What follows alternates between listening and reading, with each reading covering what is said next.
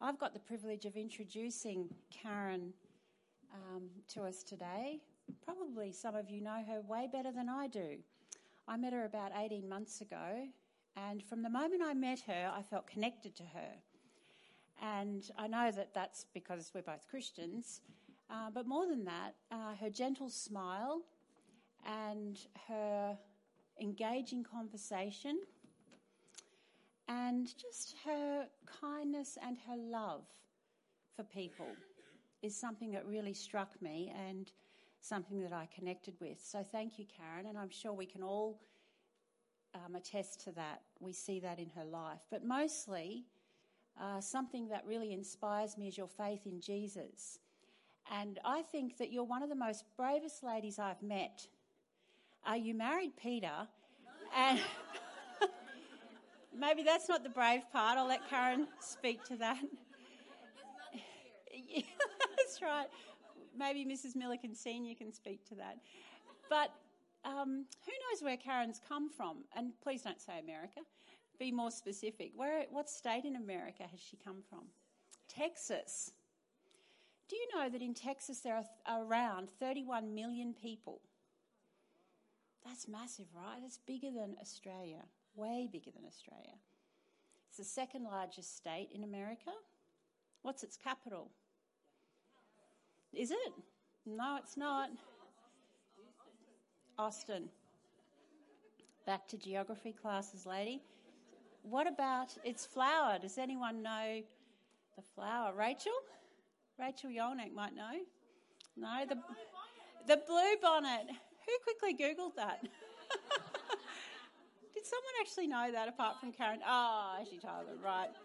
Well, there's no prizes. This is just I love interesting, fun facts. What about the state sport? Does anyone have any idea what that might be? Yeah, it's close. Yeah, who said radio? Yeah, exactly. Sarah knows, she loves all things cowboy. What was invented in Texas that you may have drunk? Anything big. Well said, Samara. Dr. Pepper was invented in Texas.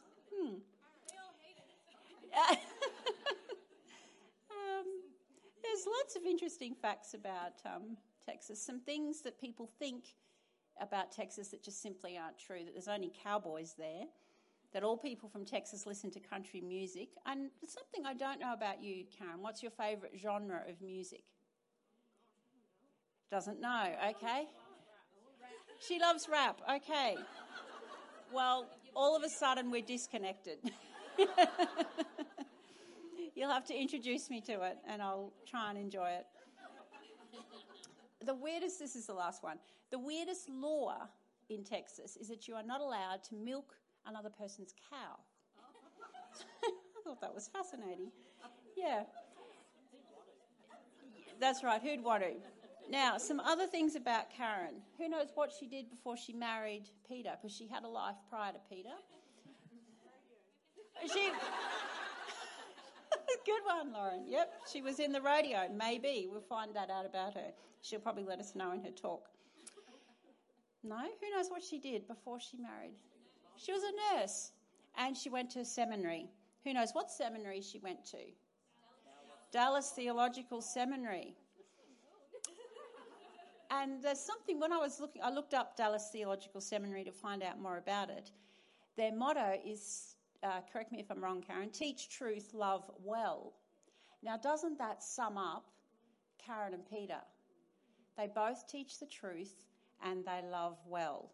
Now, I'm sure they learnt that prior to going to Dallas Theological Seminary, but I think it's been well and truly impregnated into them over the years. I also read that it's extremely difficult to get into Dallas. So well done, Karen. Now, we know she's married to our community group pastor, Peter. He has the privilege of being her husband. And we know that together they both enjoy their baby Jack, who's about to turn 1 in 1 month. And we're all saying, where did that year go? It's because we're getting older. Okay. Who knows the food that Karen enjoys the most? Mexican, Tex-Mex, right? She loves Tex-Mex. Bring it on. Hot and spicy. Lately I've heard that Karen is getting into gardening. I don't know if you've turned another decade older, but maybe not. She's enjoying gardening at the moment, and Peter told me that her coriander is to die for. So I'd say they're enjoying lots of dishes with coriander in it. That's so lovely. Anyway, Karen, we are so grateful for your willingness to share your teaching gift with us today. And I don't know about you, but I feel very, very privileged to have Karen open up the word with us today. So without any further ado, let's pray for her and our own hearts as we get ready to hear God's word. Gracious God, we thank you for your gift of salvation. Thank you that you sent Jesus to earth to redeem us, to buy us back, to get rid of our sin and to make us right with you. If that's all we had today, then we are supremely blessed. And we pray today that as Karen opens your word, that our hearts would be open to receive your message, to take a moment to be quiet. We acknowledge all our lives are busy and messy and full, probably even overscheduled. We repent of those things, and today we just want to sit and hear your word and be ministered to and to be blessed, to be encouraged, and to go away changed from what we've heard today. So I pray now that your Holy Spirit would empower Karen, give her clarity, give her energy, and give us listening ears and soft, teachable hearts, we pray. For Jesus' sake, amen. Man, I feel so known. Thank you. That was quite the boost before getting on stage. So like she said, I'm Karen, wife to Pete, mom to Jack, from Texas. See all these things you know about me. I love spending time with my family. I love reading a good fiction novel. I do love Mexican food more than anything else in the world, and we actually call it cilantro, not coriander. So if you ever hear me say that, that's what I'm talking about. I actually hate sour foods, like the ones that make your jaw clench. Yep, I hate those. I hate being late.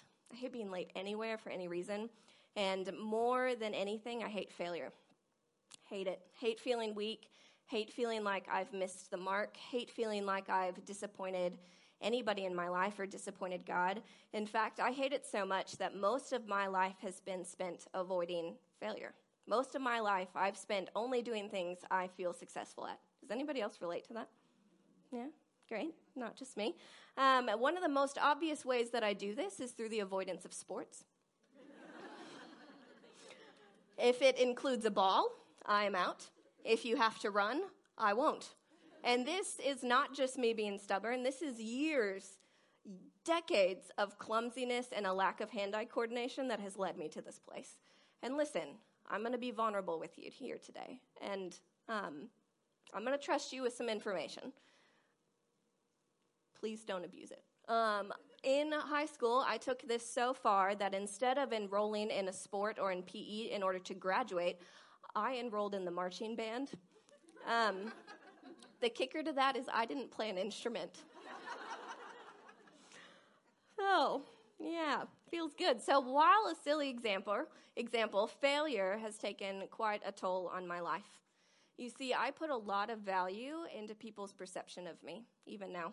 I want to look put together. I want to appear perfect. I want to appear smart. And it drives this desire in me to not fail. And when this perception is at risk, it manifests in anxiety and spiraling thoughts and ultimately a lack of trust in God. And so I tell you this about myself today because I, one, don't think I'm alone, but two, the reality is that we actually can't avoid failure. So as much as we would like to, it's inevitable in our lives. As much as we would like to, as Pastor Pete has been saying for the last month, pass the test, the reality is that sometimes we don't. We don't pass the test. And so what happens when we don't pass the test? You see, it's probably true that some of you in your chair there today are feeling like you're failing somewhere in your life, that you're missing the mark, that you're disappointing somebody. So maybe it's as an employee. You're drowning in your workload. You go every single day striving to impress your boss and your other colleagues, only to end each day further behind than where you started.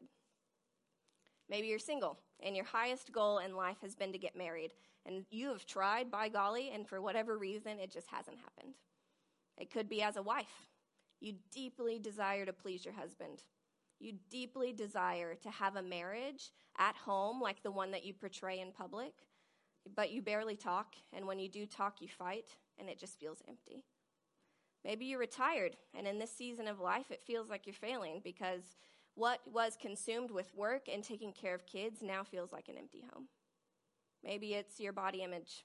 When you look at yourself in the mirror, all you see is a little extra skin there, a little extra poundage here. Oh, sorry, kilos, not pounds. Can't take the Texas out of the girl. You restrict what you eat, you exercise excessively, and yet you still don't look the way that you want to. Maybe it's that somebody else's failure actually is making you feel like one. Their abuse, their adultery, their failure makes you feel like one. Could be your depression, your stress, your lust, your sugar intake, the way that you prioritize your home over your family. Could be the way that you speak, your dating relationships. It could be anything. You see, for me in this season, I often feel like I'm failing as a mom to Jack. Jack is a terrible sleeper, which was a shock to the system. And it has led to a year of short tempers, irritability, and frustration. Does anyone want to come live in my house and help me? No offers? Okay. So when Jack doesn't sleep, I often find myself getting frustrated and often find myself getting angry. When I get angry, then I feel like I'm failing as a mom.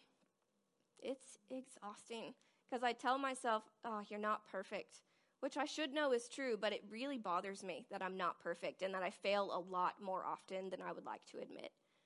And see, what actually happens is that thought takes root, and then I tell myself, you're a bad mom, you shouldn't have any more kids, you can't handle life with just one. And it seems small, but this need for perfection, this idol of perfection in my life, it almost chokes me. And that lie fills me up inside. Do y'all know what that feels like when the failure kind of fills you up inside? Yeah. So the question is, what do we do in these moments? What do we do when we're consumed with our own success or people's perceptions or our relationships or even our own shortcomings more than we are concerned with the Lord? What we're going to be talking about today is that more than success and more than striving, what we need to know is that our God is faithful. So I'll say it again. In our failure, what we need more than success and more than striving is to know that God is faithful. That though we fail, that his view of us does not change. And so what is God's faithfulness? What exactly am I talking about when I say that? So faithfulness is derived from the word faith, obviously. It's an attribute of God. It denotes trust, reliability, stability, firmness. It means that God is true to his word and that he will keep his promises. In Scripture, God's faithfulness is deeply connected to his promises, his covenantal promises with Abraham, Moses, and David. And God will do all that he says that he will. He does not fail. He will not leave us. He does not forget. He always acts out of love, and our God does not change. So that's what I'm talking about when I say that God is faithful. And so today, through our time in 1 Kings 18 and 19, we're going to be talking about God's faithfulness and our failure. So there's a lot of types of failure. In this story, we're going to be talking about two. So first, in chapter 18, we're going to watch Israel fail through idolatry. And then the second chapter, at 19, we're going to watch Elijah fail through fear and anxiety. So there's a lot of failure. Those are the two that we're going to focus on today. So God remains faithful to both of them. And normally, this is where I would say, let's jump in and force you to open your Bibles. But instead of starting in 1 Kings 18, I'm actually going to start today back in Genesis. You see, God's faithfulness can only be rightly understood when we have the right context. It can only be rightly understood when we have the right context. And so I want you to see God's faithfulness from Adam to Elijah. The other thing is that if you don't know this God that I'm talking about today, or if your view of God has been shaded because of suffering or hardship in your life, I want to introduce you to him, the real him. And so I'm going to take the next 10 minutes to tell you the story of God's faithfulness from Adam to Elijah. I don't want you to take notes, okay? Put your notepads down, put your phones down. I just want you to listen, okay? So in the beginning, God creates the heavens and the earth. By the breath of his mouth, he breathes into existence the light of the sun and the stars and the plants of the earth and the creatures of the land and the sky and the sea. In 6 days, God forms and fills all that we know and see. He created man and female, male and female, Adam and Eve, in his image on the 6th day. He gives them free will, and he puts them in a garden called Eden. And God dwells among them, and all is right in the world. So, one day, everything changes. A serpent, who we know to be Satan, appears on the scene for the first time. And desiring for man to fall out of relationship with God, desiring for man to fail, Satan tempts the woman. He asks her, "Did God really say?" And he instills doubt in her mind for the very first time. She listens, and in disobedience, she eats of the fruit of the tree. In this one moment, this one failing moment, sin and death enter the world, and it changes the course of humanity. So mankind has turned their face away from God, and now they're in need of rescue. Because of their rebellion, because of their failure, God should have killed them. But instead, because of his grace, he curses them.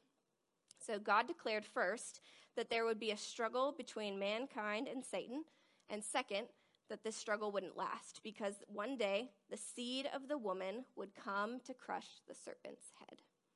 So God is going to be faithful to this word. He's going to save mankind from their sin. It's just not going to happen in the way that they expect. So man is removed from Eden, and still God has given them this command to be fruitful and multiply, right? So as man increases, unfortunately, so does his sin. With each generation, rebellion, failure, wickedness, they all grow. Because of sin, God eventually floods the earth, choosing one man, Noah, to repopulate it. And after that, he eventually scatters mankind in location and language after the Tower of Babel. Yet, because of God's faithfulness, the seed of Eve is faithfully protected every step of the way. So from this point forward in Scripture, one by one, God is faithful to his promise to Adam. He calls a man named Abram. He says, Go from your country and your kindred and your father's house to the land that I will show you. And Abram listens. God promises him 3 things. He makes a covenant with him. He promises him one, land, the land of Canaan, where it wouldn't be just his land, but for his descendants to live in. Second, seed, that from Abram he would have a child, and not just one child, but as many as the stars in the sky. And 3, blessing, that through Abram's family, all the nations of the world would be blessed. So God then changes Abram's name to Abraham, which means father of many, to show his faithfulness to this covenant. So after waiting 25 years, Abraham eventually has a child, Isaac, and he is the promised child of blessing. 12 years later, God asks Abraham to do something we would never expect. He asks him to take his son, his only son, and to sacrifice him on top of Mount Moriah. Abraham, in faithfulness to his God, listens and follows through to the point of raising a knife to slaughter his own child. And God cries out, "Do not lay your hand on the boy." So while God does not ask Abraham to sacrifice his son, his only son, it points to a time where a son, an only son, is going to be sacrificed on this very mountain. So Abraham fathers Isaac. Isaac fathers Jacob. Jacob, his name is changed to Israel. And Israel has 12 sons, and we start to see the covenant of Abraham take shape. So, fun fact, the name Israel means striven with God and men, which tells us exactly what their relationship with the Lord is going to be moving forward. So through the footsteps of Joseph, one of Jacob, now Israel's 12 sons, Israel finds themselves in Egypt. At the beginning, they had favor with the ruler Pharaoh there, but now 400 years have passed and a new Pharaoh is in charge. He fears the size and the power of the Israelites, which is evidence of the Abrahamic covenant right there. So he enslaves them, and he mandates that all of them must kill their newborn babies so that they would stop growing. One mother does not listen, and she rescues her child and places him in a basket and sends him down a river. His name was, good, you're still listening. His name was Moses. As an adult, Moses murders an Egyptian, flees to the land of Midian. There he marries a woman named Zipporah, and he lives the life of a shepherd. That is, until God calls him to be Israel's deliverer. So Moses encounters a burning bush in the wilderness, and out of the bush, God calls to him. He says, I am the God of your fathers, the God of Abraham, the God of Isaac, the God of Jacob. He's reminding Moses of his faithfulness. God tells Moses that he has seen the affliction of his people, and he's sending Moses back to Pharaoh to tell him to let his people go. Moses asks him, who shall I say sent me? And God reveals his personal name for the first time. I am who I am. So Moses, though fearful, travels back to Egypt and tells Pharaoh, thus says the Lord, let my people go. God sends 10 plagues upon the people of Egypt so they would know exactly who he was. In the last plague, God does something unexpected. He told Israel that he would faithfully save them, but they had a piece of the puzzle to do.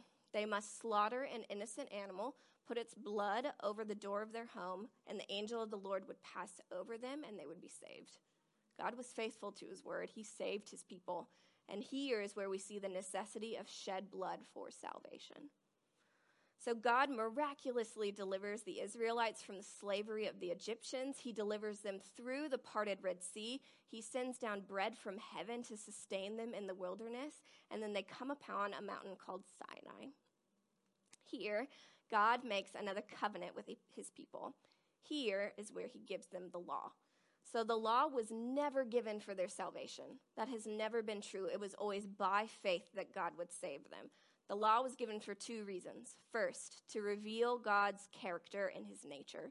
And second, to regulate Israel's behavior so that they could be in a relationship with the holy God. So now, Israel has the law and they're ready to go back home to the land of Canaan. Remember, that was promised to Abraham. As they reach the edge of the land, they enter into a new phase in their relationship with God. And we watch from Exodus moving forward that the entire Old Testament is about Israel falling in and out of favor with the Lord. So they come upon the edge of the promised land and they look inside and they get really, really scared. They see some giants living within, people that we know to be the Canaanites. And they believe that the God who just rescued them from slavery in Egypt cannot handle these men. God is faithful, though. He's faithful to his covenant.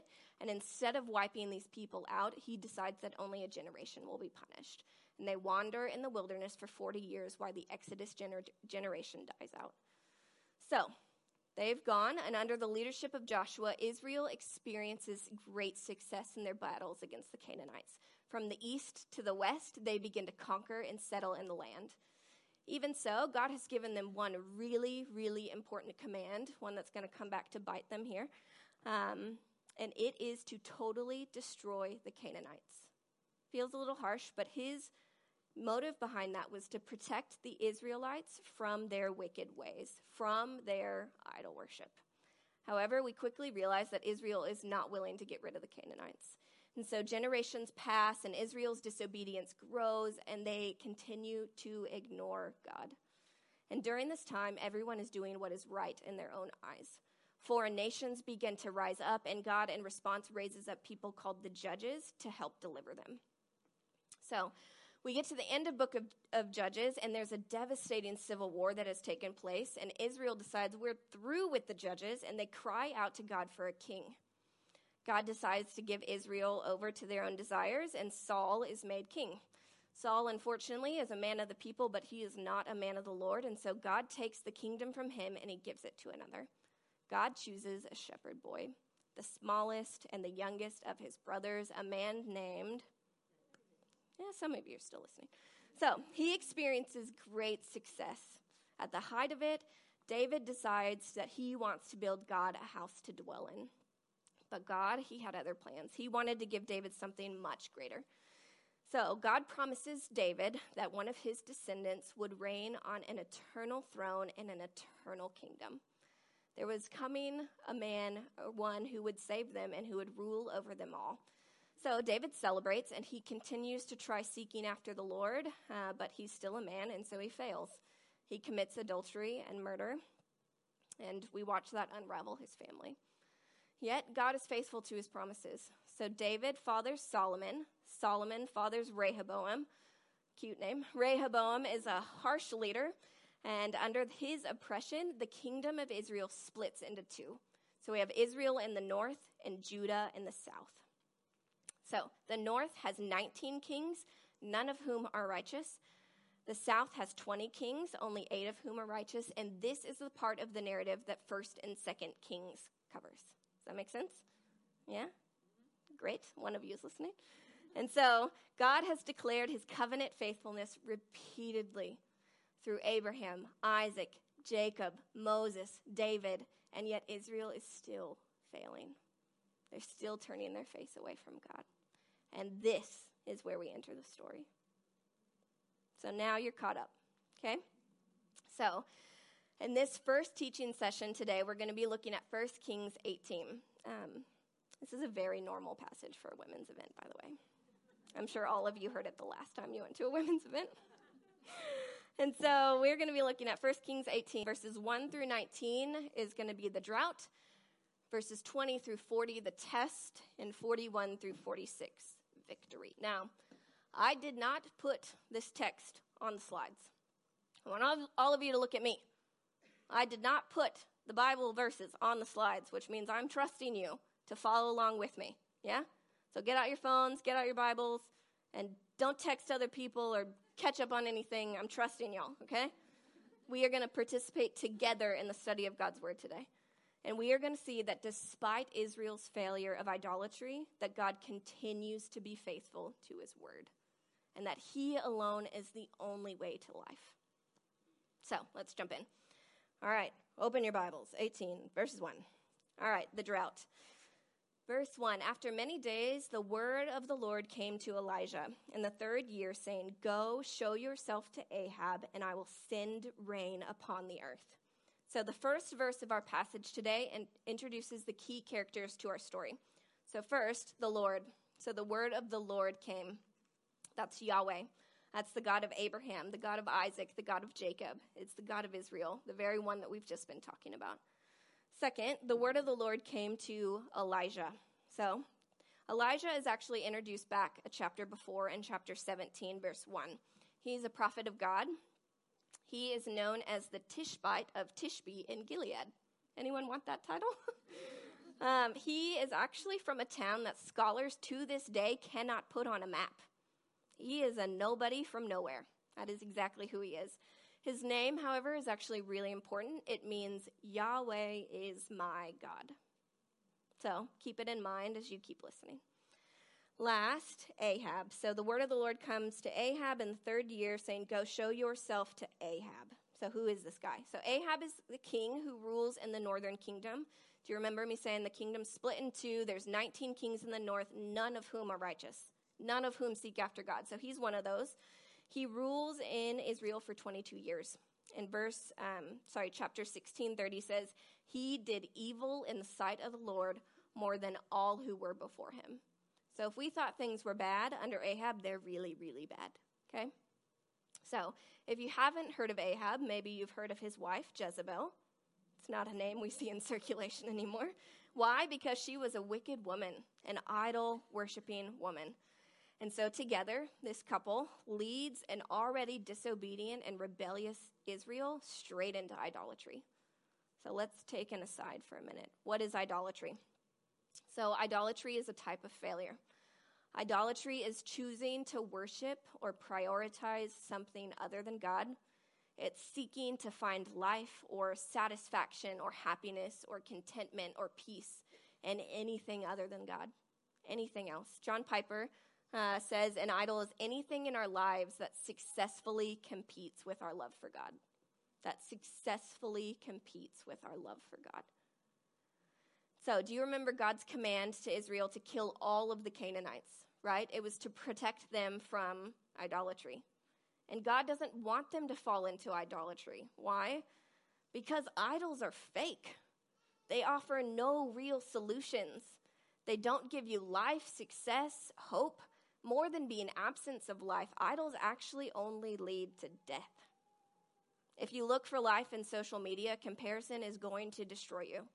If you prioritize a full bank account, you'll find yourself exhausted, always trying to reach a target that's moving. Or in Israel's case, if you worship Baal and Asherah, who we'll come back to in a minute, it leads to unanswered prayers, years of drought, and an emptiness that cannot be satisfied. So, verse 1, and we know God, Elijah, and Ahab are at the center of our story today. So let's unpack the rest. Verse 2, so Elijah went to show himself to Ahab. Now the famine was severe in Samaria. So Israel's been experiencing a drought for the last 3 years. Elijah pronounced it to Ahab back in chapter 17.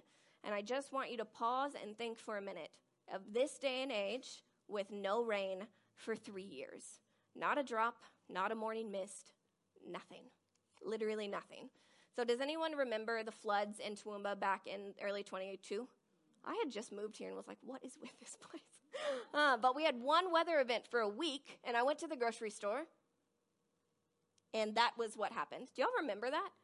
It totally destroyed the food supply chain, and all of a sudden, we couldn't eat. I was like, where are all the vegetables? Apparently, they were gone. So this happened, one event, and we couldn't eat. Now imagine 3 years of drought. You can't go to Kohl's, you can't go to Woolies. Your home garden is long dead. It means no food. No food for you, no food for your livestock, nothing. So the story continues, and after an interesting exchange with a man named Obadiah, who's one of Ahab's head of his households, Elijah finally makes himself known to Elijah. Elijah makes himself known to Ahab. So the last time Ahab saw Elijah, it was back in chapter 17 when he predicted the drought. So verse 10 says, there's no nation or kingdom where my Lord has not sent to seek you. Meaning Ahab has searched high and low, hoping to kill Elijah, but had zero success for 3 years. So can you see the scene? It's almost like an old Western, right? Ahab has wanted posters up all around town. He raises the reward money every single week, thinking someone has to know where this fool is. He checks out every hideout and dive and every off-the-map town looking for them, and nothing.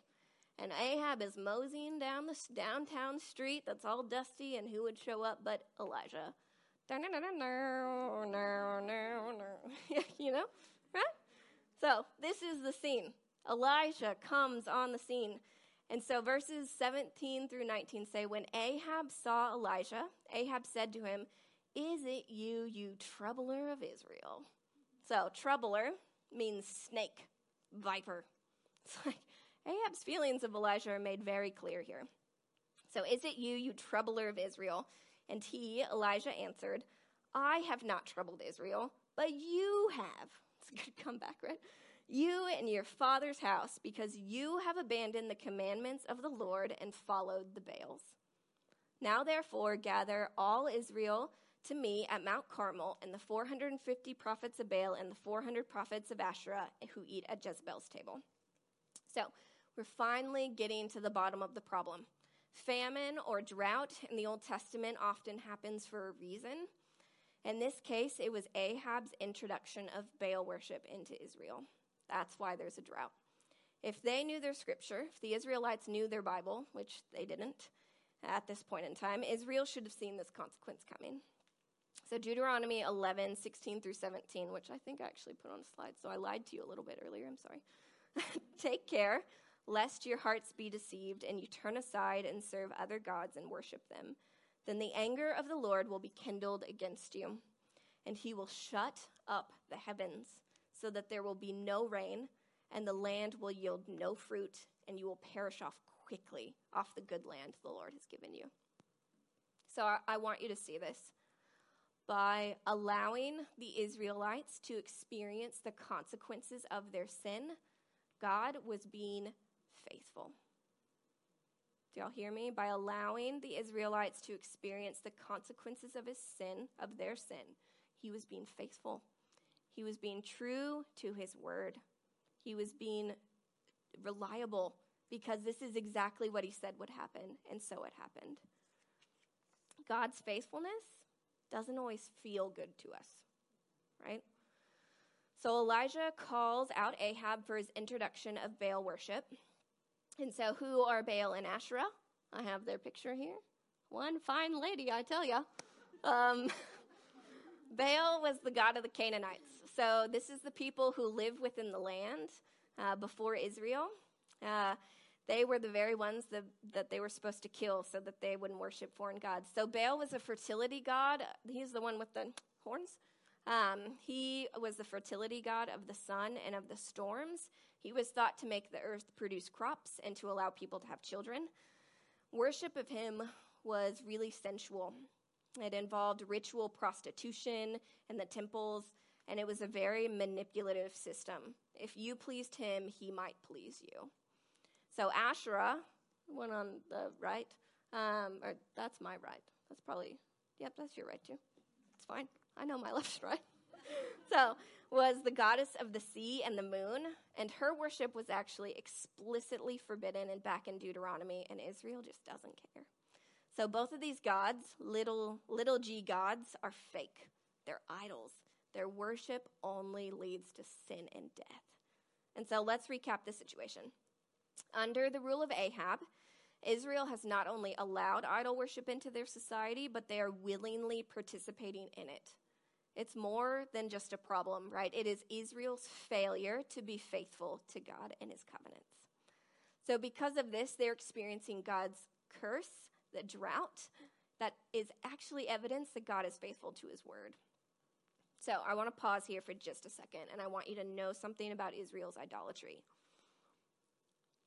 It didn't happen suddenly, right? It's the same way how you don't wake up one morning completely faithful to your husband and then go and commit adultery that afternoon. It's not how it works. It's a slow drift. There's small compromises every single step of the way. And you see, the same is true for us and our idolatry. Our idolatry tends to be a slow drift, one that if we're not careful will only lead to death. So that was the drought with Israel, and we're going to keep moving on to the test in verses 20 and 40. So, y'all remember the showdown between Ahab and Elijah, yeah? Dusty downtown street. You'll never see it another way, I promise. So, this section becomes less about Ahab and Elijah and becomes a showdown between God and Baal, between God and Israel's idols. It's bigger, it's grander, and winner takes all. So verses 20 and 21 say, So Ahab sent all the people of Israel and gathered the prophets together at Mount Carmel. And Elijah came near to all the people and said, How long will you go limping between two different options? If the Lord is God, follow him, but if Baal, follow him. And the people did not answer him a word. It's like when a toddler gets in trouble and they just stand there silently. That's what's happening, right? Elijah calls them out. He says, Pick.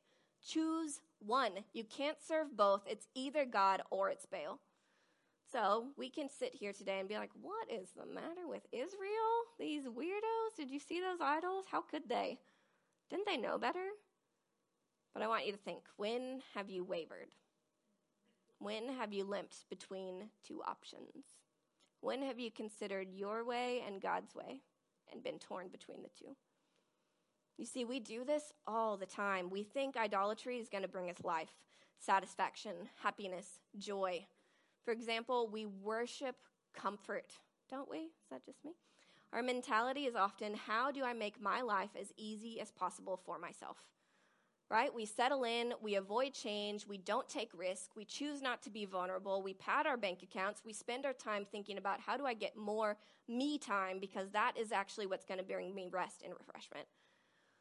Side note, I did this with America, and then I married a man who brought me here, so be really careful with this idol. The Lord will take it away from you.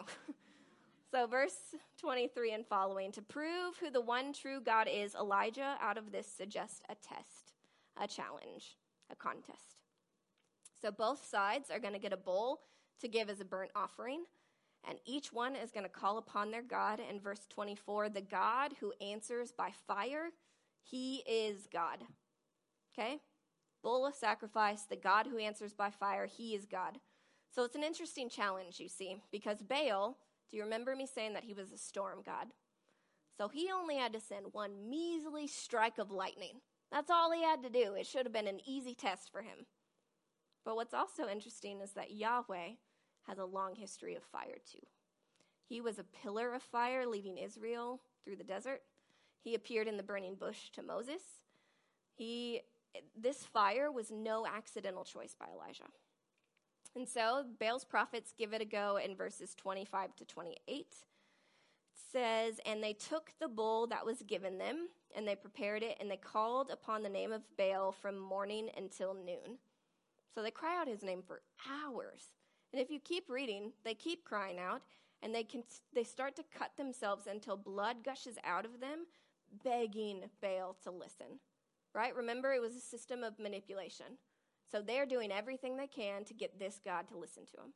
And Elijah, he mocks them, which I'm not saying it's a biblical case for mocking, but it is interesting. He says, maybe your God's going to the bathroom. Maybe he's on a long journey. Maybe your God's asleep. You just have to wait for him to wake up.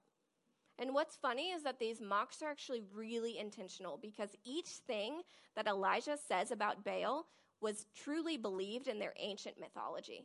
They thought that these things about him were true. But what Elijah's doing is trying to prove to them, your God sounds very much like a man, right? So their prophets become way more frenzied in their asking. It ends in this chaotic and terribly depressing scene where verse 29 says, but there was no voice, no one answered, no one paid attention. The prophets of Baal have utterly failed. Their idol worship only resulted in exhaustion and pain. So let's go back to that idol of comfort for a minute. Remember, we just talked about it. What's the end of that? If you worship comfort, what is the end of that? Your lack of risk-taking might mean that your relationships are becoming stagnant. You're actually losing friends instead of gaining them. Your avoidance of change has meant that you've missed out on opportunities for a new job, new relationships, a move to a new place, or the chance to go to school.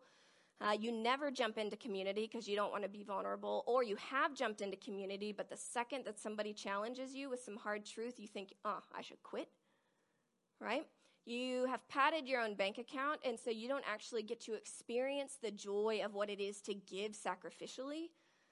You prioritize me time higher than anybody else, which means that you don't get to know what it's like to serve in the midst of your weakness.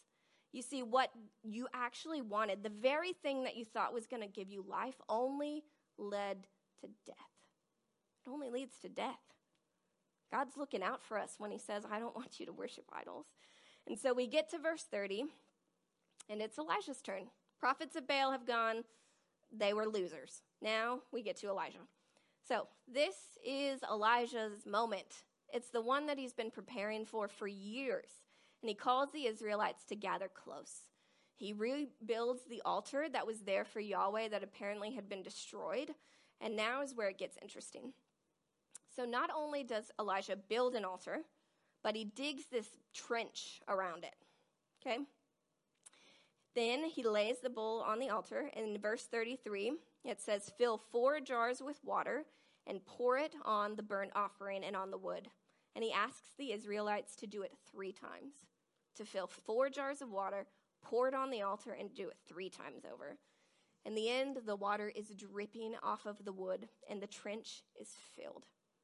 So, thanks to my lovely husband, I'm a big fan of the show Survivor. Anybody else? Oh, we have 1, 2. Yes, holler, we should have a party.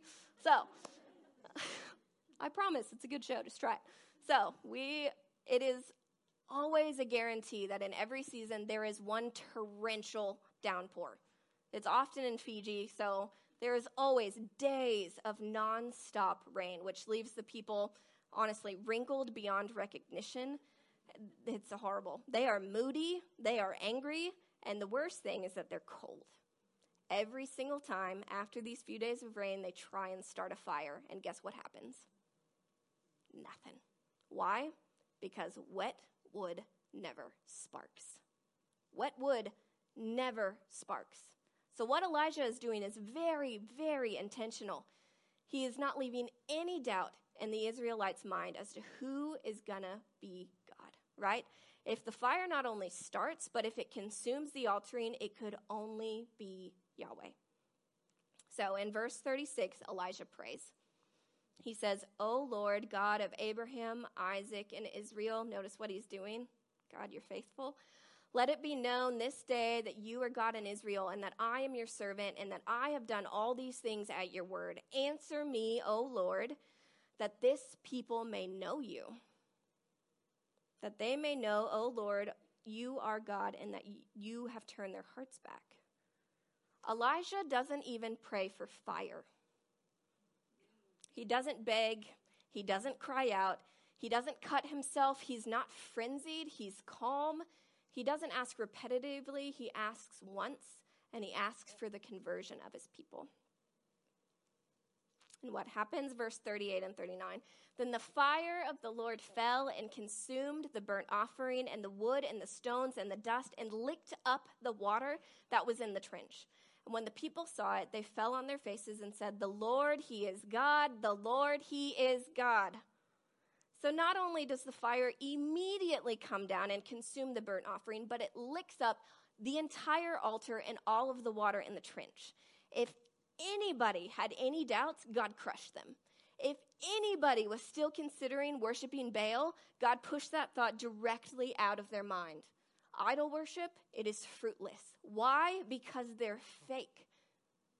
You see what God is doing?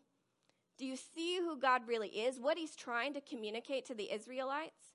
You see, God is powerful over all creation. He does not bow down to any other. He is fearless in the face of opposition. He is responsive to the prayers of his people, and he is so faithful in our failure. He did not have to show up in a miracle for Israel, but he chose to because he was pursuing them out of his love. This is God. This is your God. This is your God. So, now that we've looked at the drought and the test, let's quickly wrap up with God's victory. So 2 things happen at the end of this story. So first, Elisha and his servants seize the prophets of Baal, and he puts them all to death. Now, if this seems harsh, Deuteronomy 18:20 says, "A prophet who speaks in the name of other gods is to be put to death." You see, these prophets, they were not innocent. They blatantly, openly, and often rejected God. For this, the punishment has and always will be death. And so, for the sake of time, I cannot dig into this, but if this is concerning to you, come chat with me after. We'll chat. It'll be great. So, Elijah seizes and kills the prophets of Baal. 2, God is faithful to his word, and verse 45 says, "And in a little while, the heavens grew black with clouds and wind, and there was a great rain." Not a drizzle, not a sprinkle. There was a heavy storm, one that soaked the parched land, one that gave the animals and the people a fresh, cold drink for the first time in years. You see, God saw his people be repentant. They said, "He is Lord." And so he responds with rain. So what have we learned? Israel failed. They rejected God to worship Baal, falling into the deceptive lies that idols would give them life. And yet God faithfully allows them to experience the consequences of their actions, and then demonstrated exactly who he was in their failure. He cared about them desperately. You see, he was there. He was waiting on their repentance the entire time, and as soon as they were ready, so was he. And yet, even after this, Israel continues to fall back into idolatry. Keeps getting worse year after year until eventually the nation is taken into captivity by Babylon hundreds of years later. They're eventually removed from the promised land because of their disobedience, because of their failure. But God in faithfulness continues to call Israel back to himself. You see, 1 Kings 18 wasn't the first showdown for God, and it certainly wasn't the last. Just like there was a moment in this story where God's power was on display for all people to see, he does it again just like this at Calvary. This time it wasn't just for Israel and their idols, it was for everybody and all of our sin, all of our failure. And instead of a drenched cow being consumed by fire, it is a man who is nailed to a cross. Jesus, the perfect Son of God, came to earth. He lived a perfect life and died a death that we deserved. I want to say that again. He died the death that we deserved because of our sin, because of our shortcomings, because of our failure. But he didn't stay dead. He rose from the dead in the biggest display of power in all history of mankind. And he did it out of love. And he didn't just love you enough to save you from eternity. He loves you so much that he's offering you life now. Abundant life now. All you have to do is believe. See, John 10:10 says, "The thief has come to steal, kill, and destroy. I came so that they might have life and have it abundantly." The thief, our enemy, loves it when we worship idols. Oh, he loves it. He loves it when we are more concerned with our comfort, our beauty, our achievement, our body image, our relationship status, our perfection. He loves it when we are more concerned with those things than we are with God, right? Because it distracts us from what Jesus is actually offering. Abundant life, plentiful life, overflowing, peace-filled, drenched in hope, trust-ridden life. And does that mean that you won't have suffering? No. Does that mean that it'll be easy? No, it wasn't easy for Elijah to do any of those things. But he's offering life. And so what do we do with this? Why didn't God want Israel worshiping Baal? Because they're a lie. Idols are a lie. They're fake. They're an illusion. God knew that they would lead to death. And so what I'm calling you, or what I think Jesus is calling us to, is to stop looking for life in the wrong places and instead to look to Jesus. I think it takes an honest assessment of yourself of where you might be looking for life other than Jesus. Stop looking for life in the wrong places and instead look to Jesus. What that means is that we stop looking for life in food because it's fleeting and Jesus is the only one who can offer us the bread of life. We stop looking for life in our achievement because even when we reach the top, it feels like empty. And Jesus achieved more than we ever could at Calvary. It means that we stop looking for life in men because they're idiots. We stop looking for life in men because they're only gonna fail us. And Jesus is the only perfect man. It means that we stop looking for life in our children because what happens is that our children grow up and they leave us. And Jesus says, "I am with you always to the very end of the age." We have to stop looking for life in the wrong places, and instead we have to look to Christ. He is the only true source of life. And so in the moments where you're tempted by these idols, I want you to remember they only lead to death, and instead set your eyes on Christ. He's faithful. So I'm going to pray for us. God, we thank you for your faithfulness. We thank you that even when we're not, that you are still faithful to us, that we can't leave your presence because you've promised to be with us always, that you pursue us in the midst of our idolatry because you love us so desperately. God, I thank you. I pray that you would help us see where we are seeking life outside of you and that you would help redirect our eyes to Jesus. He is the only true path to life. It's in his name I pray. Amen. Who else has felt the fog of anxiety? That gut-wrenching feeling you get when you're fearful and you're lacking a trust in God. The spiraling thoughts, the disorientation, the breaking. So much of what Samara said was really relatable. And, oh goodness, I have felt that. If you know me at all, you know that fear and anxiety are right up there with my top qualities.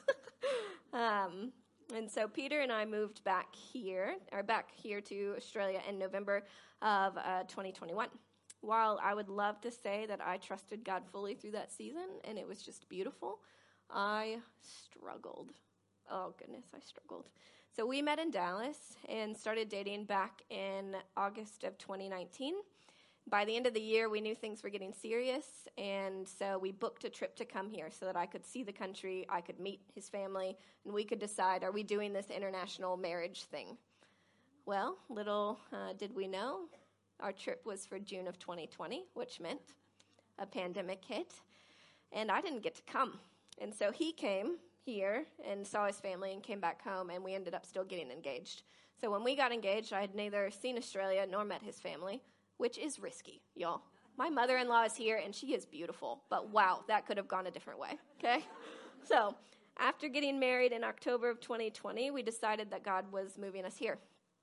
And it was really, really difficult for me. I've lived in Dallas my entire life, and there were no, flashing signs or blinking lights that, pointed an arrow of, you were supposed to go to Australia. It was just Lord, if you're going to open up doors, I guess we'll keep walking through them. And it was little baby things at a time. And so by November of 2021, we had sold almost everything we had, packed precious things into storage. I had quit my job. We had said goodbye to all of our friends in Dallas, and we moved a couple hours away in with my parents as we waited for our flights, which had at this point been canceled multiple times as we were just trying to get here. And right before, the week before we were supposed to leave, the Delta variant of COVID hit. Do y'all remember that? And so we decided to cut the goodbyes with my family short and move up our flights. 24 hours after we figured out this variant was coming, we were standing at the airport. And we just didn't want Australia to close their borders again. And so saying goodbye to my parents, to the rest of my family, was easily the most traumatic moment of my life. Getting on a plane to fly internationally in the middle of a pandemic, it was risky. We didn't know when we would get back. And so we were just a couple hours away from boarding our flight to Sydney in LA. We were just a couple hours away from leaving America for the foreseeable future. We were just a couple hours away from starting a life in a new country with a new family. And my anxiety that had always been controlled became out of control. I think the trauma of the day just broke me. And so a tingling sensation came over my body. My thoughts were scattered. I was shaking, and I couldn't stop. And the pervading thought, really the pervading lie in my mind was, if I get on this plane, I'll never see my family again. If I get on this plane, I'm never going to see my family again. Right before boarding a really, really long flight, I was having my first panic attack. It was horrible, honestly. And I actually don't think I would have gotten on the plane if it weren't for my husband. He sat by me in it and just told me the next thing to do. It's okay, now you're going to go change your clothes. Okay, now we're going to eat dinner. Okay, now we're going to sit at this table and we're going to do this. Okay, now you're going to go brush your teeth. Okay, now we're going to walk to the gate. He literally had to give me step by step because I was spiraling. I can't believe I got on the plane. I got on the plane, and this sweet man had a stack of letters from my family, notes of encouragement for me to read, that sitting there was actually the right thing to do. He's a good one, that guy. And so it was really scary. It was really disorienting. And I really questioned God in those moments. It's if I believe, why isn't God giving me peace? If I believe, why am I still struggling with anxiety?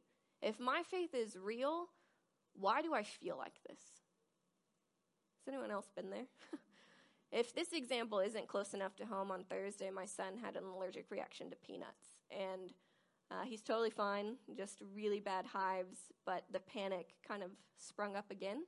And so if there was any inkling in me that thought I'm a teacher on this subject instead of a student, that got whipped right out of me on Thursday. So listen, I am with you in your anxiety. And so the word anxiety actually has a lot of baggage with it, I would say, but it's simply a feeling of worry or unease about something with an uncertain outcome, right?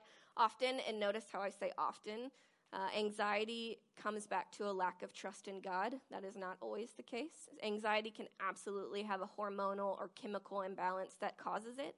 I want you to know I know that. Right after I had Jack, I had postpartum depression and anxiety, and I needed medication to rebalance in order to heal.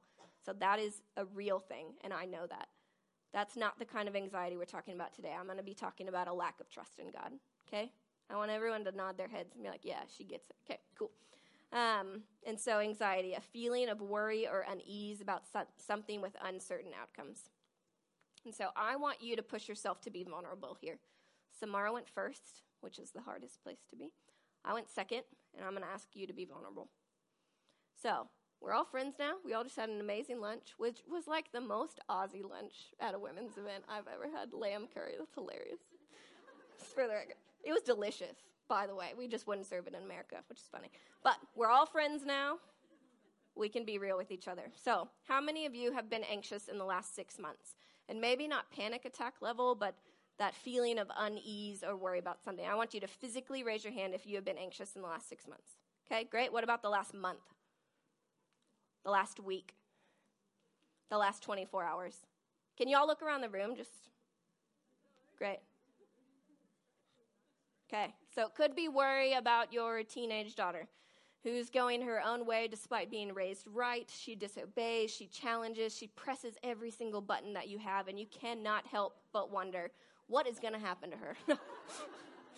No, what's going to happen to our relationship? Maybe it's your marriage. You've been married for years, but you don't really know each other anymore. You don't talk about hard things, and you just wonder, what's our future?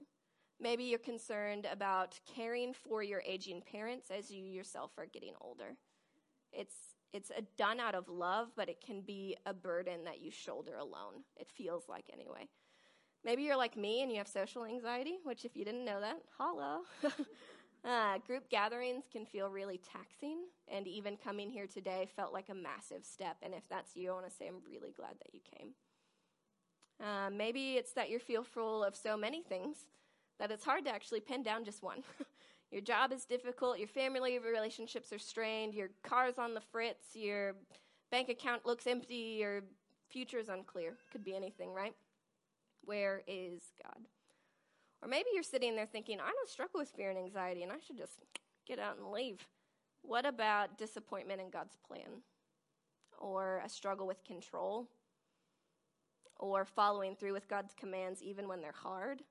And shoot, if nothing else, you are now sitting in a room full of very anxious women, and you can help a sister out. So I am confident that everyone will be able to apply 1 Kings 19 today. So in our last session, we talked about Israel's failure of idolatry. And today, through Elijah's story, we're going to be talking about personal failure. We're going to be talking about his fear and anxiety. So we're going to see that in our fear and anxiety, in our failure, we need God's faithfulness. To know that he's with us, that he won't leave us, that he'll help us in our weakness, that he'll be kind to us in our hardest moments. In our failure, we need God's faithfulness. And so we just finished 1 Kings 18. Elijah has experienced great success. He was obedient, and God responded by miraculously bringing fire down from heaven. He dismantled this illusion of idols in front of all of Israel, and he ended by bringing this massive, heavy storm. It was a mountaintop moment. If anything, Elijah should not be struggling, and we're going to watch him run straight from the top of the mountain directly into a valley. And so we're going to be looking at 1 Kings 19. So verses 1 through 3, his fear, 4 through 8, God's sustenance, and 9 through 18, his response. Elijah's fear, God's sustenance, his response. So same deal. I don't have any of these verses on the slide, so I'm trusting y'all to read your Bibles. We can do it together. So today we're going to see how God is abundantly faithful to his prophet Elijah, even when he failed. We're going to watch God care for him in the midst of his fear and anxiety. So let's jump in. So verses 1 through 3, Elijah's fear. As I read this, I just want to remind you, Jezebel is King Ahab's wife. Okay, remember that. So verses 1 through 2. Ahab told Jezebel all that Elijah had done and how he had killed all the prophets with the sword. Then Jezebel sent a messenger to Elijah saying, "So may the gods do to me, and more so also, if I do not make your life as the life of one of them by this time tomorrow." Then he was afraid. And he arose and ran for his life and came to Beersheba, which belongs to Judah, and left his servant there.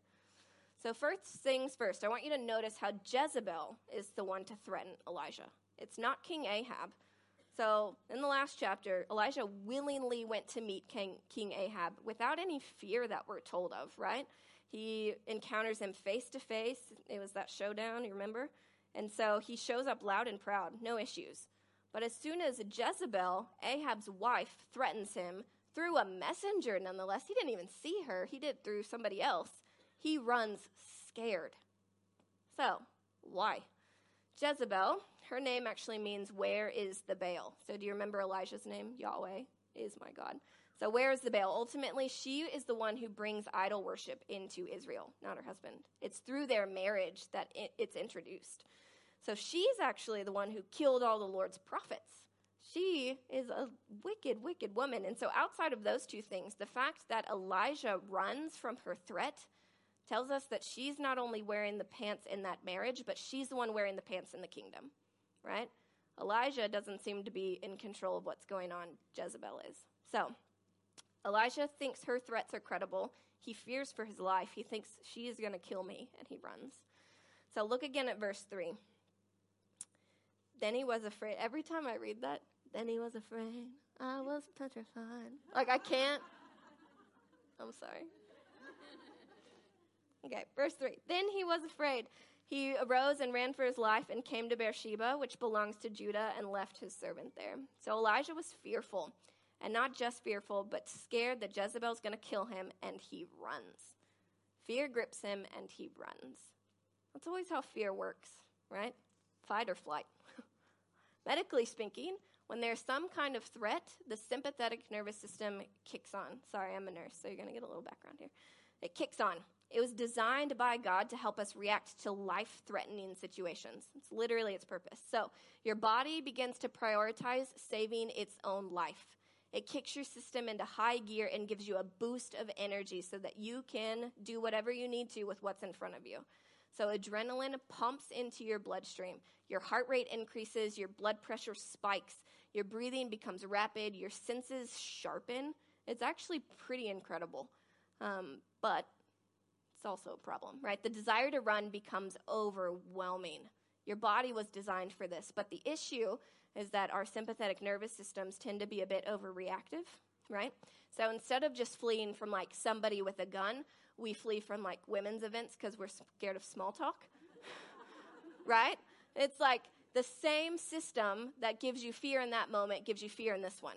It kicks on and you are like ready to run. And so even if medically speaking, we didn't have evidence that your body was designed to run from fear or with fear, biblically speaking, it's everywhere. So Adam and Eve run from God when they sin. Jacob runs from his brother Esau. I don't know if you remember that story when he begins to seek him. Moses runs when he kills the Egyptian. I told you about that one already. Israel runs from their enemies, the Canaanites, when they fear their size. David runs from Saul when Saul seeks after him. Fear makes you run. Fear always makes you run. So when has your fear made you run? When have you wanted to escape or avoid or get out? Elijah gets it. He ran, and not because God told him to, but because his fear drove him to. So rather than remembering his theology, Elijah reacted to his circumstances. I'm going to say it again. He knew who God was. God just brought down fire from heaven. But rather than remembering his theology, Elijah reacts to his circumstances. Okay? He ran as if his life depended on it. And he goes far, y'all. He goes really far. He runs to the furthest end of Judah. I think I have a picture. So that's bad color scheme. It's beautiful with this stage. But the arrow at the top is Mount Carmel, that little jut out of Israel. And then the arrow at the bottom is where he runs to. It's 180 Ks away. So this is like you get in a fight with your husband, and instead of taking a walk around the neighborhood, you walk to Byron Bay. Like, oh, that was a little bit of overkill, like, right? And so he goes far. It's a bit excessive. And what's crazy is that in a little bit, it says that he goes even further. And so what's happening here is that Elijah is probably physically and emotionally exhausted after this encounter with the prophets Baal, even though he succeeded because God responded with rain and fire, but he's struggling. And like I said earlier, if there was ever a time for him not to struggle, it would be this mountaintop moment. But Baal worship has not been eradicated in Israel, probably like he thought it would. Jezebel herself is evidence to this fact. The fact that she is seeking after his life tells us that she is still worshiping Baal. So even though God displayed this mighty miracle, people were still bowing down to idols. And I'm guessing, I wasn't there, but I'm guessing that failure for Elijah, what felt like failure, was probably eating him up inside. Probably wasn't even thinking clearly. What he thought God was going to do, God didn't do, and it really messed with his head. And so let's go on to the next section, God's sustenance. That was Elijah's fear, now God's sustenance. So verse 4, but he himself went a day's journey into the wilderness, so that's beyond Beersheba, and came and sat down under a broom tree. And he asked that he might die, saying, it is enough. Now, O Lord, take away my life, for I am no better than my father's. So Elijah continues on past Beersheba and finds himself under a broom tree, which is like this cutie right there. It's not even a lot of shade. It's like a really crummy tree to sit under in the middle of the desert. And so he sits here and he finds himself struggling with depressive thoughts, self-pity, and in this moment, he really has an inability to cope with what's in front of him. Y'all, this is God's prophet. I'm sure everybody here had already heard of Elijah. Like one of the mightiest men of Scripture, one of the most looked upon men of Scripture, and this is where he is, sitting under a tree in a sink of depression and anxiety. The Bible doesn't leave out hard things because it knows that we struggle too, right? And so look at the scene and take just a second to think about where he is, to walk in his shoes, to feel his emotions. He's isolated in the desert, anxious to the point of despair, sitting in the depth of his depression, questioning his future, thinking, I'm finished. NIV translates verse 4 to, I have had enough. Take my life. Have you ever felt that way? I have had enough. My husband has been ill for years, and there is no end in sight. God, I have had enough. I thought I was going to marry that guy, and now what? God, I have had enough. This diagnosis has changed my life in ways I never imagined possible. God, I've had enough. I thought my baby was going to sleep through the night 6 months ago, and I'm too exhausted to take care of him anymore. God, I have had enough. Work is so draining. I am running on empty. I don't even know how to show up tomorrow. God, I have had enough. I can't juggle my husband and my kids in our household any longer. It is too much for one person. God, I have had enough. So where are you feeling like you've had enough right now? Elijah had had enough being God's man. He was done. He was tired. And he goes on to say, I am no better than my fathers. So earlier we talked about the fact that fear makes us run. The other thing that fear makes us do is it makes us really susceptible to the lies of the enemy. When you go back into Elijah's story, there's nothing about needing to be better than his fathers. So when he says fathers here, he's likely talking about any of the men of God who came before him to purge Israel of the idols. God never asked him to be better than his fathers. And so this was an expectation he had placed on his own shoulders and decided that he didn't live up to. Fear makes us susceptible to the lies of the enemy. So before moving on, I don't want to miss the fact that Elijah asks God to take his life. It's really significant because it tells us that this prophet was really at the end of himself. He was at his end. He had nothing left to give. If you've ever reached that point yourself, or if you're there today, I just really want you to see what God does in the rest of the story. God sees him, God hears him, and God really, really intentionally cares for him. So again, God sees him, God hears him, and God really intentionally cares for him. So if you're there, God sees you, God hears you, and God will care for you. And if you don't believe that for yourself, I'll believe it for you. So go on to verses 5 through 8. It says, and he lay down. So Elijah lay down and slept under the broom tree. And behold, an angel touched him and said to him, arise and eat. And he looked, and behold, there was at his head a cake baked on hot stones and a jar of water. And he ate and drank and lay down again.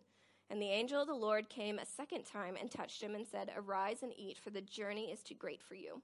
And he arose, and he ate, and he drank, and went in that strength of the food 40 days and 40 nights to Horeb, the mount of God. So an angel of the Lord comes to Elijah. He's a messenger of God ready to care for this weary prophet. God has heard Elijah's cry, and he is responding to it. And instead of giving Elijah what he wants, did you hear that? He doesn't give Elijah what he wants, which is to end his life. Instead, he gives him what he needs. And so Elijah has run in fear to the opposite side of the country, and just when he's ready to give up, I want you to hear this, God has him eat a meal and take a nap. Okay? Like, I'm not saying that this text is prescriptive, but I think it's significant that in the depth of Elijah's pain, God provided a time of rest and refreshment. That's who our God is, right? That in the depth of Elijah's pain, in the depth of his despair, in the depth of his anxiety, God provided a time of rest and refreshment. And listen, when we get run down, I think, especially those of us who grew up in the church, we have this mentality that God is going to be disappointed in us if we slow down. That God is going to be disappointed in us if we take a second to rest. We think, he wouldn't want that for me. But in this case, he instigates it. He instigates it for Elijah. Don't miss that. Have a snack, take a nap. So, look again at verse 7. And the angel of the Lord came again a second time and touched him and said, "Arise and eat, for the journey is too great for you." The journey is too great for you. You could just pass right over that, but it's a really powerful statement. God was caring for Elijah in the midst of the desert, giving him protection and his provision. Why? Because he couldn't do the journey ahead alone. And isn't that just the Christian life? We were never meant to do the journey alone. We're always meant to do it with God instead of for God, or with God instead of alongside of him. This burden is not ours to carry alone. Jesus carries us in it, right? We don't have to figure out our own sanctification. We don't have to perfectly love people. We don't have to never fail. That's not our job. The journey is too great for you. God knows that.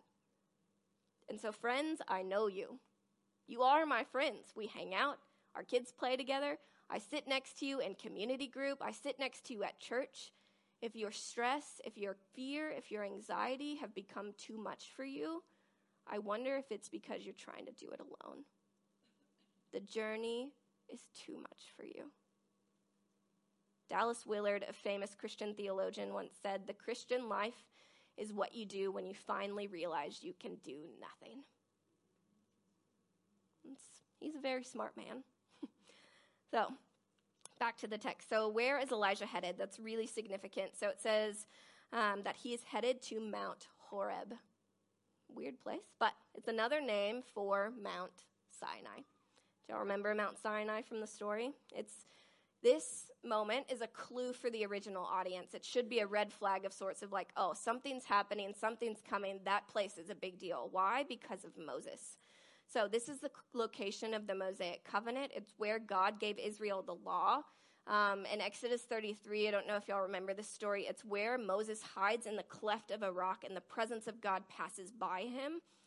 And what's also interesting and worth saying is that it should have only taken Elijah about 14 days by foot to get only. That's quite a journey. 14 days on foot to get to Mount Sinai. And instead it says he spent 40 days and 40 nights in the desert. It's alluding to when Israel wandered in the desert for 40 years because of their sin. They had something to learn there. God needed to do some work on them, and so Elijah does the same thing. He wanders for 40 days and 40 nights, and he comes upon Mount Sinai. This was an indicator that God was going to speak to Elijah in a powerful way. And so let's see what he has to say. So verses 9 through 18, God's response. So we've looked at Elijah's fear, we've looked at how God sustained him, and now we're going to look at how God responds to him. So verses 9 and 10. There he came to a cave and lodged in it. And behold, the word of the Lord came to him and said to him, "What are you doing here, Elijah?" He said, "I've been very jealous for the Lord, the God of hosts. For the people of Israel have forsaken your covenant, thrown down your altars, and killed your prophets with the sword. And I, even I only, am left, and they seek to take my life, to take it away." So God calls him to this mountain so that he can experience his presence. And what does Elijah do? He runs into a cave. The text doesn't say, but I'm pretty sure Elijah's not supposed to be there, right? But God keeps pursuing him in the midst of his fear and anxiety. God speaks to him. He's not deterred by the fact that after God has miraculously provided fire from heaven, that Elijah's still scared. He's not deterred by the fact that after God has miraculously provided through an angel in the desert, that Elijah's still scared. What does God do? He keeps pursuing him. And he asks him, "What are you doing here, Elijah?" He calls him by name. And isn't that just our God? I mean, think back to Adam and Eve in the garden. When they sin, God chooses to walk among them and ask them, "Where are you?" He's pursuing them. He's pursuing Elijah. But consider Elijah's answer. He says, "I've served the Lord faithfully. They haven't, and yet somehow I'm the one who's hurting. I'm the one who's left running for his life. I'm the only one left." We can relate to his attitude, right? When we kind of spiral and we become soaked in doubt and despair, here Elijah doesn't leave any room for God to use his pain, right? No room. And this is what fear does. It makes us spiral, and we can't even see what God might do with it. He's isolated. He's believing lies. We've all been there. And so God responds. He says, "Go out and stand on the mount before the Lord. And behold, the Lord passed by, and a great and strong wind tore the mountains and broke in pieces the rocks before the Lord, but the Lord was not in the wind. And after the wind, an earthquake, but the Lord was not in an earthquake. And after the earthquake, a fire, but the Lord was not in the fire. And after the fire, the sound of a low whisper.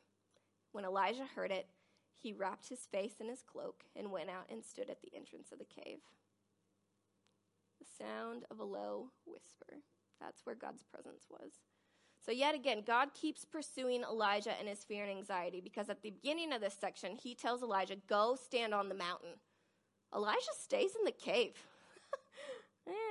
Pesky little fella. He stays in the cave, and God's presence comes by, but it tells us it's not in the wind, it's not in an earthquake, and it's not in fire.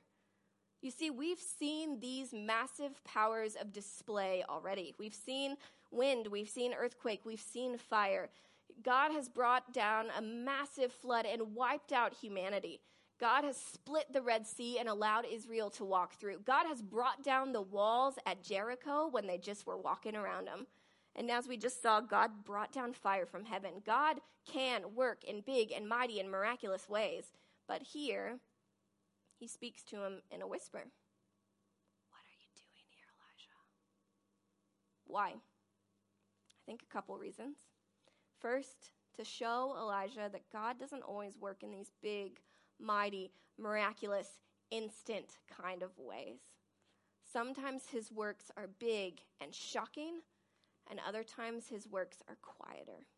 They're smaller. They're more gentle.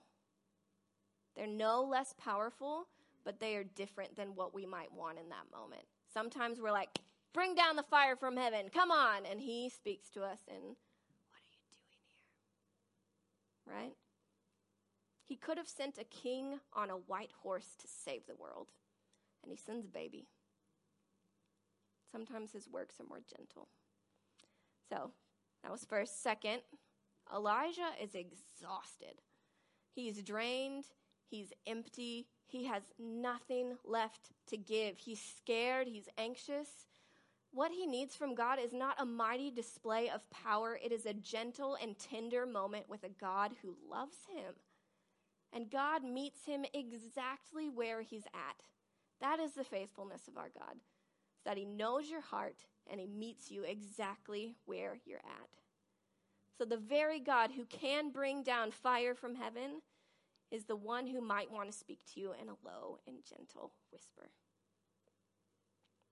So Elijah goes out to stand at the entrance to the cave after all of these mighty displays of God have happened, and God has whispered to him.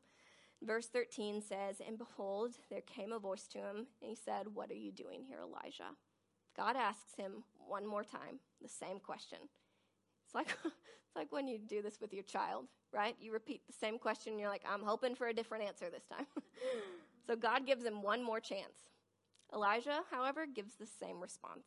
He says, I've been very jealous for the Lord, the God of hosts, for the people of Israel have forsaken your covenant, thrown down your altars, killed your prophets with the sword, and I, even I only am left, and they seek my life to take it away.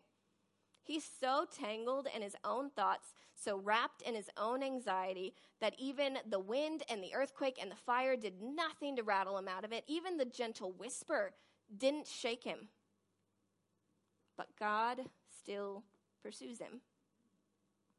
Verses 15 and 16. And the Lord said to him, Go, return on your way to the wilderness of Damascus. And when you arrive, you shall anoint Hazael to be king of Syria, and Jehu, the son of Nimshi, to be king over Israel, and Elijah you shall appoint to be prophet in your place. God wasn't finished with him, which is actually pretty incredible given what's happened. You see, Elijah's fear and anxiety didn't disqualify him from a close and personal relationship with God, and they also didn't disqualify him from ministry. God wasn't finished with him. God wasn't mad at him. Furthermore, God listens to his plea that he wants to be done, and he responds. See, he doesn't end Elijah's life. He doesn't give Elijah what he thinks that he wants, but he wraps up Elijah's ministry with integrity and care. That is a faithful God. That is a really faithful God. And so before this happens, God instructs Elijah to return to Damascus and do 3 things. And we could just blow through this and move on. But these things are actually really significant. And so he tells him, anoint Hazael to be king over Syria, Jehu to be king over Israel, and Elijah to be prophet in your place. Who are these guys? Why do we care? It's such a weird command after the depth of this story. Well, Hazael was a wicked leader that God was going to use to discipline Israel for her sin. Jehu was a ruler who was going to destroy the dynasty of Ahab, so he was going to wipe out Ahab's family because of the idol worship that he's brought into Israel, and it was ultimately under Jehu's reign that Baal worship is eradicated. And lastly, Elijah's ministry is going to carry on from Elijah's ministry. God had a plan. God had a plan the whole time that did not depend fully on Elijah. God had a plan. And so God wraps this section in verse 18, and it says, Yet I will leave 7,000 in Israel, all the knees that have not bowed to Baal, and every mouth that has not kissed him. Now remember, we talked about fear and anxiety making us susceptible to lies. Elijah has said 3 times in the last 2 chapters that he alone is left. I'm the only one. God, I am the only one I'm the only one. What are you doing? And we get here, and it tells us he has 7,000 people who have not bowed to Baal. 7,000, not 1, not 2, not 3 friends Elijah can hang out with. He has thousands of people in Israel who have not bowed down to Baal. You see, we have no idea what God is doing. We never know the biggest picture. We only see our slice of it, and often our anxiety goes, right? Gives us tunnel vision, and we can't see everything else that the Lord is doing. You see, Elijah was just one piece of God's puzzle, one piece. And God faithfully was leaving a remnant. The seed of Eve that we talked about in the last lesson, it was being protected. God was being faithful to his word. God knew what he was doing. In his fear and anxiety, God was faithful to Elijah. He was understanding when he chose to run. He cared for him in the desert by providing food and drink. He gave him strength for the journey ahead. He pursued him even when his fear and anxiety didn't get better. He met him where he was at with a gentle whisper. He listened to his cries, and he continued to use him for the kingdom even when Elijah thought he was finished. This is your God. The God of Abraham, the God of Isaac, the God of Jacob, the God of Elijah, the God of Karen, the God of Robin, of Simone, of Jess. This is your God. He understands it when you run. He cares for you when you need rest and refreshment.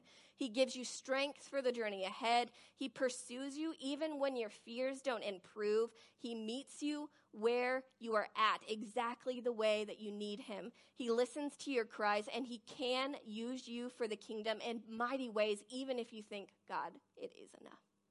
This is your God. He is faithful to you in your failures. So what happens with the rest of the story? So we started with Genesis. It only feels fitting to tell you what happens to Revelation. I'll do it faster this time, I promise. So Israel continues to turn their face away from God. And despite God continuing to send prophets to call them back to repentance, Israel rejects the truth. So because of this, consequences continue to come. First, the nation of Assyria comes and takes over Israel. Then, about 100 years later, the nation of Babylon comes and takes over Judah. For 70 years, the Israelites live in a foreign land ruled by the enemy in exile. They are experiencing God's divine discipline for not being faithful to him. So after this period, Israel comes back to the land, they rebuild the temple, and then there's 400 years of silence. God stops sending prophets.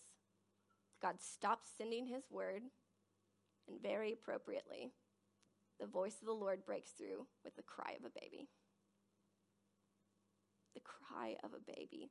The son of Adam, the son of Abraham, the son of David, the very son of God, the seed of Eve that we have been talking about has been faithfully protected, and it is here. Emmanuel, God with us. You see, Jesus, he lived a perfect life. He did 3 years of ministry where he demonstrated to the people through his messages and his miracles that he was the awaited Messiah. He was the seed of Eve. He was the one who was coming to save the world. You see, he was God's faithful plan. He turned water into wine. He gave the blind man sight. He fed the hungry, and he healed the sick. His message was consistent. He said, I am the way, the truth, and the life. No one comes to the Father except through me. And yet, Israel rejects him. The Jews accuse him of blasphemy, and in the most devastating moment in history, they nail their long-awaited Messiah to a tree. By God's grace, though, Jesus doesn't stay dead.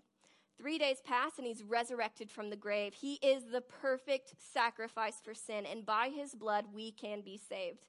Ephesians 2:4-5 says, But God, being rich in mercy because of the great love with which he loved us, even when we were dead in our trespasses, made us alive together with Christ. By grace, you have been saved. So don't you see, God has and always will be faithful. And though we fail, though we continue to fail, Jesus has come to save us. Not once. Jesus continually saves us, right? If we simply believe, we get to have a relationship with him. After his resurrection, Jesus spends 40 days on earth in his resurrected body, and then he ascends into heaven. The Messiah takes his rightful place at the right hand of God, and he leaves the people on earth, those who he's commissioned, to take his good news and spread it. So the 12 disciples and everybody else who knew him on earth takes this message. The Messiah has come. God is faithful. All you must do is believe. And city by city, the gospel spreads, and the church becomes unstoppable. And it is a message that continues to spread until it has reached our ears today, September 2nd, 2023. The best news yet, Jesus is returning one day. He's going to reign on an eternal throne and an eternal kingdom, just like God promised David. See, if you believe this, you'll live with him forever. Pretty good story, right? Pretty incredible God. And so as we wrap up, I want to tell you why I chose 1 Kings. Why 1 Kings? Why did we unpack Israel's idolatry and Elijah's anxiety? Why do we care about their failure? It's because Jesus came for us and ours. In our idolatry, in our anxiety, in our pride, in our control, self-sufficiency, anger, impatience, you name it, he came for it. That is who our God is. Jesus came for us and ours. Romans 5:8 says, But God demonstrates his own love for us in this. While we were still sinners, Christ died for us. I should have put it on a slide, but I don't know if you've ever noticed. It says, but God demonstrates. It doesn't say, but God demonstrated his love for us. It says, but God demonstrates. It's present. He does it continually. That is how God loves us, is that he sent his son to die for us in our sin. He shows us his love continually through that. So, why first Kings? Because Jesus came for us in our failure. And second, because I want you to see that God's character, the very core and essence of who he is, it never changes. It didn't change after Adam and Eve ate of the forbidden fruit. It didn't change after Israel was disobedient and worshipped idols. It didn't change as Elijah got scared and ran into the wilderness after Jezebel's threats. It didn't change as Jesus was nailed to a cross, and it does not change in the face of your struggles today. 2 Timothy 2:13 says, if we are faithless, he remains faithful, for he cannot deny himself. If we are faithless, he remains faithful, for he cannot deny himself. And so at the beginning of this message, I personally asked the question, if I believe, then why am I still struggling? I have an answer for you. I don't know. I don't know. I don't know why we still struggle. I don't know. I don't know why you still have fear if you believe in God. Sometimes it is a lack of trust in God, and sometimes God is doing something a lot bigger than us, and we never know what's happening. And so I think a lot of us won't find that answer on this side of heaven, and I think we need to learn to be okay with that. What I do know is that you can trust him, and so I started with the story of my panic attack. I took this picture at the airport a year later. I sat in that chair, almost not able to get on a plane to move here. And a year later, I had just visited my family. We had settled in Toowoomba. We found this church. We bought a house. I was pregnant. And the heaviest wave of my grief had passed. Do I still struggle? Yes. Do I still have hard days? Absolutely. But I stopped in front of that table almost dead in my tracks, realizing God is faithful. God is faithful. I could finally see his goodness again after a year of being in the fog. God is faithful. You have no idea what he might be doing in your circumstances. So, you know what's really interesting about 1 Kings 19 is that some people believe that the angel of the Lord that came to care for Elijah in the midst of the desert is called a theophany, a Christophany, if you will. What that means is that it was Jesus, pre-incarnate, revealing himself before he took on human flesh. It was Jesus by his side, caring for him in the midst of his pain. It was Jesus standing by him when he had had enough. I wonder if Jesus might want to meet some of you where you're at today. I wonder if anyone here would like to ask God to meet them afresh in this place, to reveal part of himself to you like he did Elijah, to meet you in your anxiety in a personal way, to give over the burden of stress and control and self-sufficiency that you've been carrying on your own shoulders. Some of you just need to talk to him. I know I do. And so you're going to have some time here to process and pray and reflect on some questions, but I'm going to pray for you just as we head into that time to do that. So, Father, we just thank you that over and over again in your word, that there is evidence that you are faithful to us, that your character doesn't change, that you will do what you say, that you are trustworthy, stable, reliable, that you love us, and that no matter how we might fail, that will never change. God, I thank you for the time to come and study your word. It is an incredible thing to live in a place where we can openly study the Bible. And so I thank you for that provision for us today. God, I pray that you would meet these women exactly where they're at, that you would meet them in your gentle whisper, and that they would know that they are loved and they are cared for, and that your character never changes in the face of their struggles. Thank you for Jesus and the way that he has changed everything for us. We love you. It's in your son's name I pray. Amen.